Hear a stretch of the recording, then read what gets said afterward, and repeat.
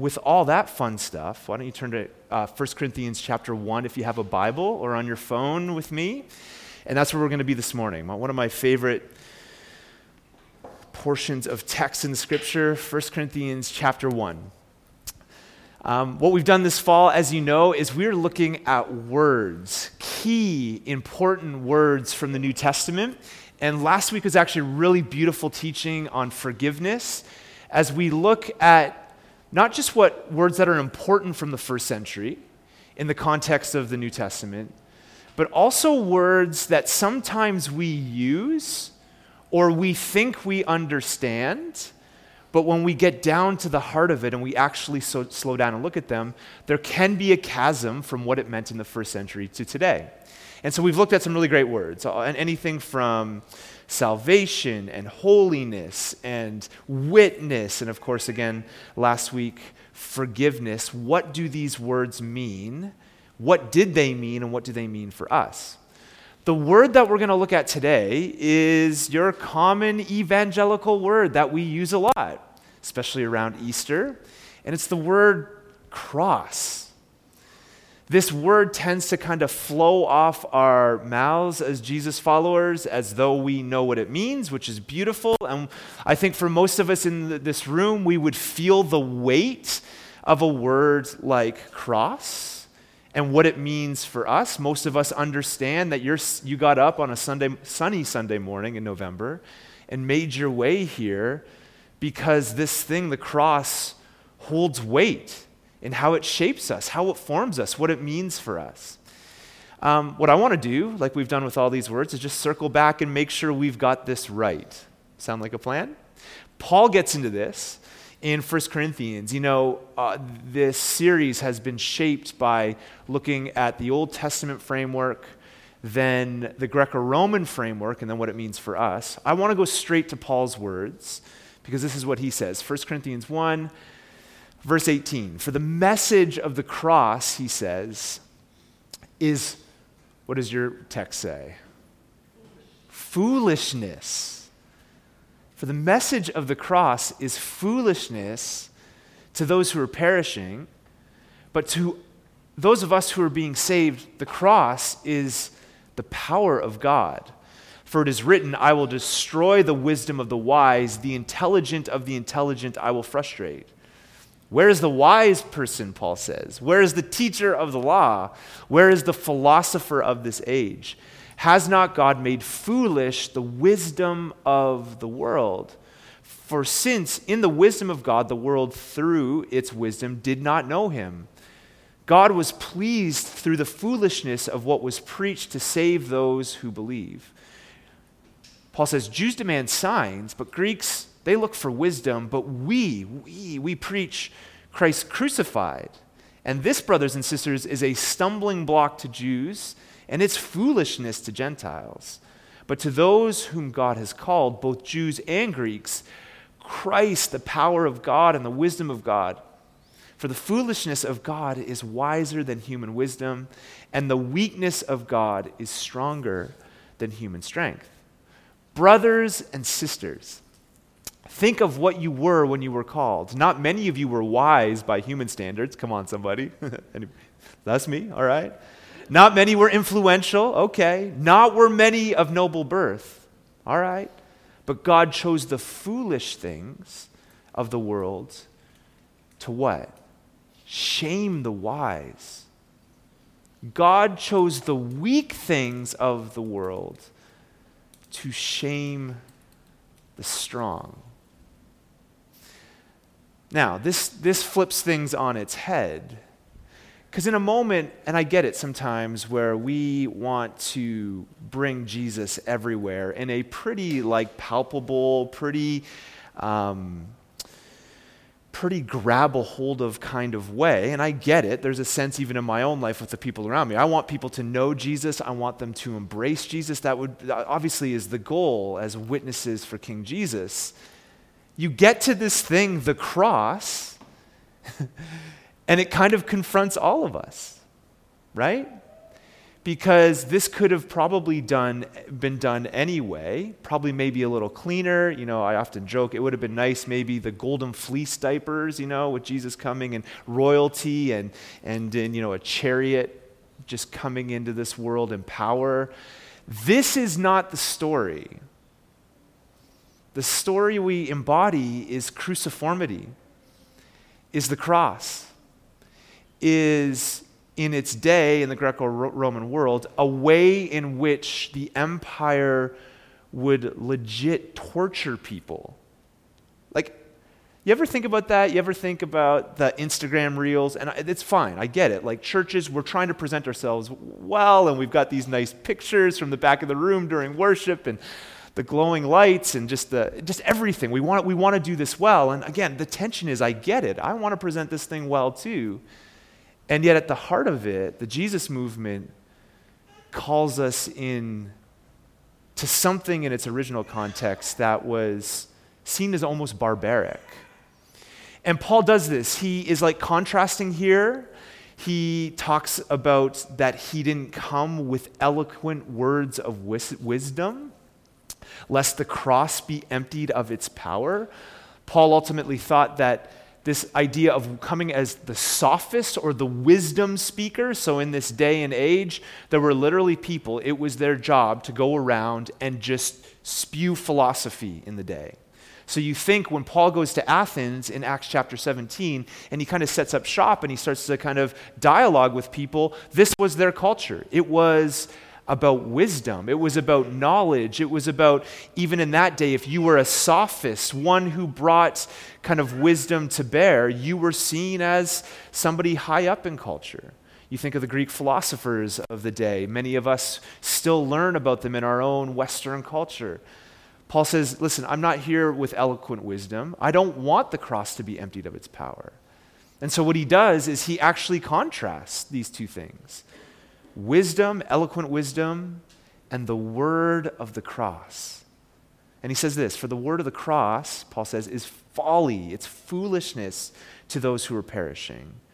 But to us in the room who are being saved, it's actually the power. Paul's not comparing power and weakness here. Here's what he's doing. He's comparing power and foolishness. Folly, foolishness. The Greek word is moria. It's where we get the word, anybody know the word we get from this? Moronic or moron. Welcome to church. Got a little bit of like Kevin McAllister in me this morning. It's good. This is what he's doing. He is pinning foolishness and the foolishness of the cross and how moronic this is, even in culture, in that culture and time of day, that God would come and die, and he is contrasting that to power. And so the cross, to Paul, and obviously what Jesus did in going to the cross, calls us into a cruciform life. Every fabric of our being now is cross-shaped. We're called into a cruciform life. And if we're honest, we very much sterilize this, right? So the cross was the most brutal form of execution known in the first century. It was despicable in Roman culture, most heinous, horrendous act and form of execution. It was basically designated for the worst of the worst in culture and society. The beautiful Fleming Rutledge, she puts it like this: no one in the history of human imagination had conceived of such a thing as the worship of a crucified man. You feel it? How upside down. Hey, come to our church. Here's the mailer. Come to our Christmas party. Yes, come to our Christmas party. And yet, the thing that we enter into, the way that we enter into, was our God hung on a cross. Some historians talk about how hundreds and hundreds of Jewish rebels were often hung on crosses, coming into major cities. If you know some of the Jewish revolts, the tension, and I mean, we're not far off in some of what we're seeing and experiencing today, but back in the first century with Rome, and then the Jews really trying to live out their own identity. There was revolts. I think of Judas Maccabeus, maybe 100 years before Jesus, these little revolts trying to kind of spur on this Jewish movement. And what they would do is they would literally hang these Jewish rebels, on crosses as you would go into the city. at eye height so that you would see and know and understand who was in power. You wouldn't talk. It's so funny. You wouldn't talk about crucifixion in social settings. And think about what we've done to it today. Any Michael W. Smith fans from the 90s? A couple of us are in therapy. It's good. What's that song? Why don't you wear your cross of gold? Michael W. Smith doing his thing. Some of you are like, Michael W. Smith, it's on YouTube, I'm sure. But we wear it around our necks in gold, right? And that's fine, but really, if the image we would get in our mind, it's like us today wearing an execution chair, an electric chair on a necklace around our neck. That would have been the image they would have picked up in the first century. We've sterilized it. I just saw recently a church, and it's fine. Beautiful church. And for Easter, they had crosses, and the crosses were in bright lights. And I get it. Jesus is the light of the world. I get it. I get what Jesus has done. I get what we're trying to do maybe. But so fascinating that this was about torture. And here it is on Easter, a cross in bright lights. We just need to remember and just be reminded that what we're entering into is far deeper than that. Elizabeth Elliot, she says, to be a follower of the crucified means sooner or later a personal encounter with the cross. And she goes on and says, and the cross always entails loss. The great symbol of Christianity means sacrifice, and no one who calls himself a Christian can evade this stark fact. It entails loss, she says. N.T. Wright puts it like this. He says, when we speak of following Christ, it is the crucified Messiah we are talking about. His death was not simply the messy bit that enables our sins to be forgiven, but that can be then forgotten. The cross is the surest, it is the truest and deepest window of the very heart and character of the living and loving God. The more we learn about the cross, in all its historical and theological dimensions, the more we discover about the one in whose image we are made, and hence about our own vocation to be the cross-bearing people, the people in whose lives and service the living God is made known. Part of this entering into the way of Jesus is being these cross-bearing people. And if you know and follow Jesus, this isn't all sparkly lights and good feelings. This is a way into the way of Jesus that ultimately entails a death to ourselves. And so Paul would again contrast. He'd say the cross is absolute foolishness. It is utter foolishness. And here's what he does. He actually contrasts those who are perishing and outside the way of Jesus and those and what the cross means for those inside. Now, I don't think it's always helpful to use insider-outsider language, but the New Testament sometimes uses this. And I think the one place to really grab a hold of this is when it comes to the cross. Guys, this story does not make sense if we are perishing and we do not have the Spirit within us. Basically, Paul is saying that the message of the cross is moronic to those in the process of perishing and falling away. As Anthony Thistleton would say, great theologian, he says, folly brings self-destruction, right? It doesn't make sense. Paul's also saying that the message of the cross is power. It's actually the thing that gives us power, those of us who are in the process of yielding our lives to King Jesus and being saved. Remember, Paul's language around salvation, if you remember a few weeks ago, is that we are in this process of being saved before we will be saved. And yet, God uses the weirdest, most upside down, this is not the way anybody would write a story. And actually, this is why I'm a Christian. This is why one of the reasons why I believe and lean into this story amongst the evangelical upbringing and wonderful upbringing. But this right here, this story is so foolish, it has to be believed because nobody would make this up. You read through the Gospels, nobody would paint the picture of themselves as the fools in the story if they were trying to make a point in case if it wasn't true. Nobody would do that. In first century world, nobody would write something as foolish as these writers would write, and this is why I believe, right? This is why I think, why we believe. It is utter foolishness. Paul goes deeper, verse 22, and he talks about the complexity of Jews and Gentiles and what the cross meant in its day for Jews and Gentiles, right? Let me read it again, verse 22. For Jews demand signs and Greeks, they seek wisdom, but we preach Christ crucified, a stumbling block to the Jews and folly to the Gentiles. If you know the Old Testament story, what was Israel always looking for? A sign. They just needed to see stuff. And let's be honest, I'm not passing judgment at all. I would probably be first in line for some of what we read in the Old Testament and some of the things that they wanted to see and experience. I get it. You're literally following a pillar of fire by night, right? Cloud by day, right? This. I know we have 2,000 years of history and writings passed along. We got to throw them a bone. That is probably, I would be looking probably for a sign too. But Paul knows this. And he knows that the sign that they are not looking for, if you know the Jewish story, is they are not looking for a crucified Messiah under Caesar and the empire. That is the last thing they're looking for. So Jews are looking for signs. Greeks, what are they looking for? Wisdom.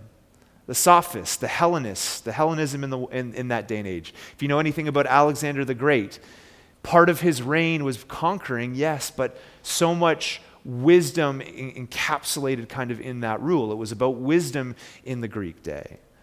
And so the cross is a stumbling block. The word is scandalon. It's actually this scandal for the Jews. That's what it is.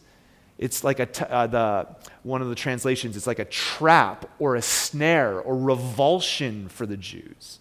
If you were a first century Jew and you were hearing that Jesus the Messiah has died on a cross, it would elicit something within you that would be completely, at least you would feel in that moment, completely disconnected from your story. And then you have the Gentiles. It's moronic. It's moronic. It's a foolish, foolish story. And this is what we enter into. Welcome to church. Isn't it good to be here? It's great. Now, you take the context of Jew and you take the context of Gentile and the struggle to embrace this thing called the cross. I want to be generous, but I often think then about uninterested Canadians a little bit in our context. Again, the tension we feel. I want everybody to know Jesus. I want everybody I know to come into life with Christ. I really do, and I think you do too, for most of you that follow Jesus. And yet, it does challenge the method because the heart of this story is entering into death to self. And so in all the worry of the church in the moment, and what does this mean post-COVID, and we're kind of post-Christendom, and what does this mean for me and my kids, and what kind of world will they grow up in Canada where the church seems to be kind of a little all over the place or in decline? And then we're also faced with the reality that we also have to wrestle with what this message is, the depth of it. A call, as Jesus would say, to pick up your cross, pick up your electric chair, die to yourself, and follow me. And so, brothers and sisters, we're going to get into love, joy, peace, all of that. Advent is coming. But I thought maybe as we kind of head into Advent, there's no better time for us just to remind ourselves of what we're called into. Death. That God used the foolish things in the world, the weak things. And in the weak things, that's where the power is. This is the tension right now, again, with the church, not just to bring it all on the church, but sometimes we grasp for powerful ways to do things. And yet we see right here that the very center of it is what in culture would be seen as the weak thing, the cross. Yeah, what are you going to do for me? Come to Jesus and die, right? Welcome to church. Sounds like a deep call, and it is for us. Doesn't mean we don't do things to reach out. It doesn't mean we don't posture ourselves with goodness and love towards our brothers and sisters. Obviously, all of that is non-negotiable, but a continued reminder that sometimes in our songs, in our teachings, sometimes around Easter in our conversations, this word cross rolls off the lips a bit. I get it. But what if every time we use this word, we kind of understood the life that we're called into? You with me? The call, brothers and sisters, pick up your cross. Follow Jesus. Give your life. For many of us in this room this morning, it's a continual dying to self, right? Salvation, you were saved, you are being saved, and someday you will be saved. And in the same sense, we've died to our sin. We are continually dying and picking up our cross. And as we come to the table and we come around just a time of worship, and I think important this morning, a time of repentance and trust, laying down our lives, may we just be reminded that as we walk the road to the bread and cup this morning, Jesus walked that road. He gave himself, died the most unruly death somebody could die in that culture for you and me. And we are these people that enter into this. Every time we walk to that table, it's a reminder of what Jesus has done. That this is the cruciform, the cross-shaped life. Everything we look at through our own spirituality and everything that happens in our lives as Jesus followers is through that lens of the cross. So stand with me and let's do this together. Let's do this together. The table is open. And these guys are going to, this team's going to lead us. But even right now, right where you are, just as we think about kind of the movement towards communion this morning, this is just a call to die to ourselves, to lay our lives down. So wherever you're at this morning, I encourage you to do that, just to lay your life down. And that's what we do, King Jesus. We come, we lay our lives down. We pick up our cross, we follow you. And as we take the bread and cup this morning, may it be a continued reminder, God, of what you've done. This isn't pretty. This isn't always feel good, but Jesus, we enter into this life following you. What the world sees as foolish, we consider it joy. We see that, God, that's where the power is. Your power, your work within us. So be among us, Spirit, I pray, as we sing, as we celebrate, as we walk the aisle, as we take the emblems this morning, a reminder of the hope and love that you've brought through going to the cross. Thank you, Jesus. Thank you, Jesus. The table is open, and we're going to sing a little bit here, and whenever you feel prompted, go for it. And we're just going to take time to take communion this morning. Team, lead us. Let's sing together.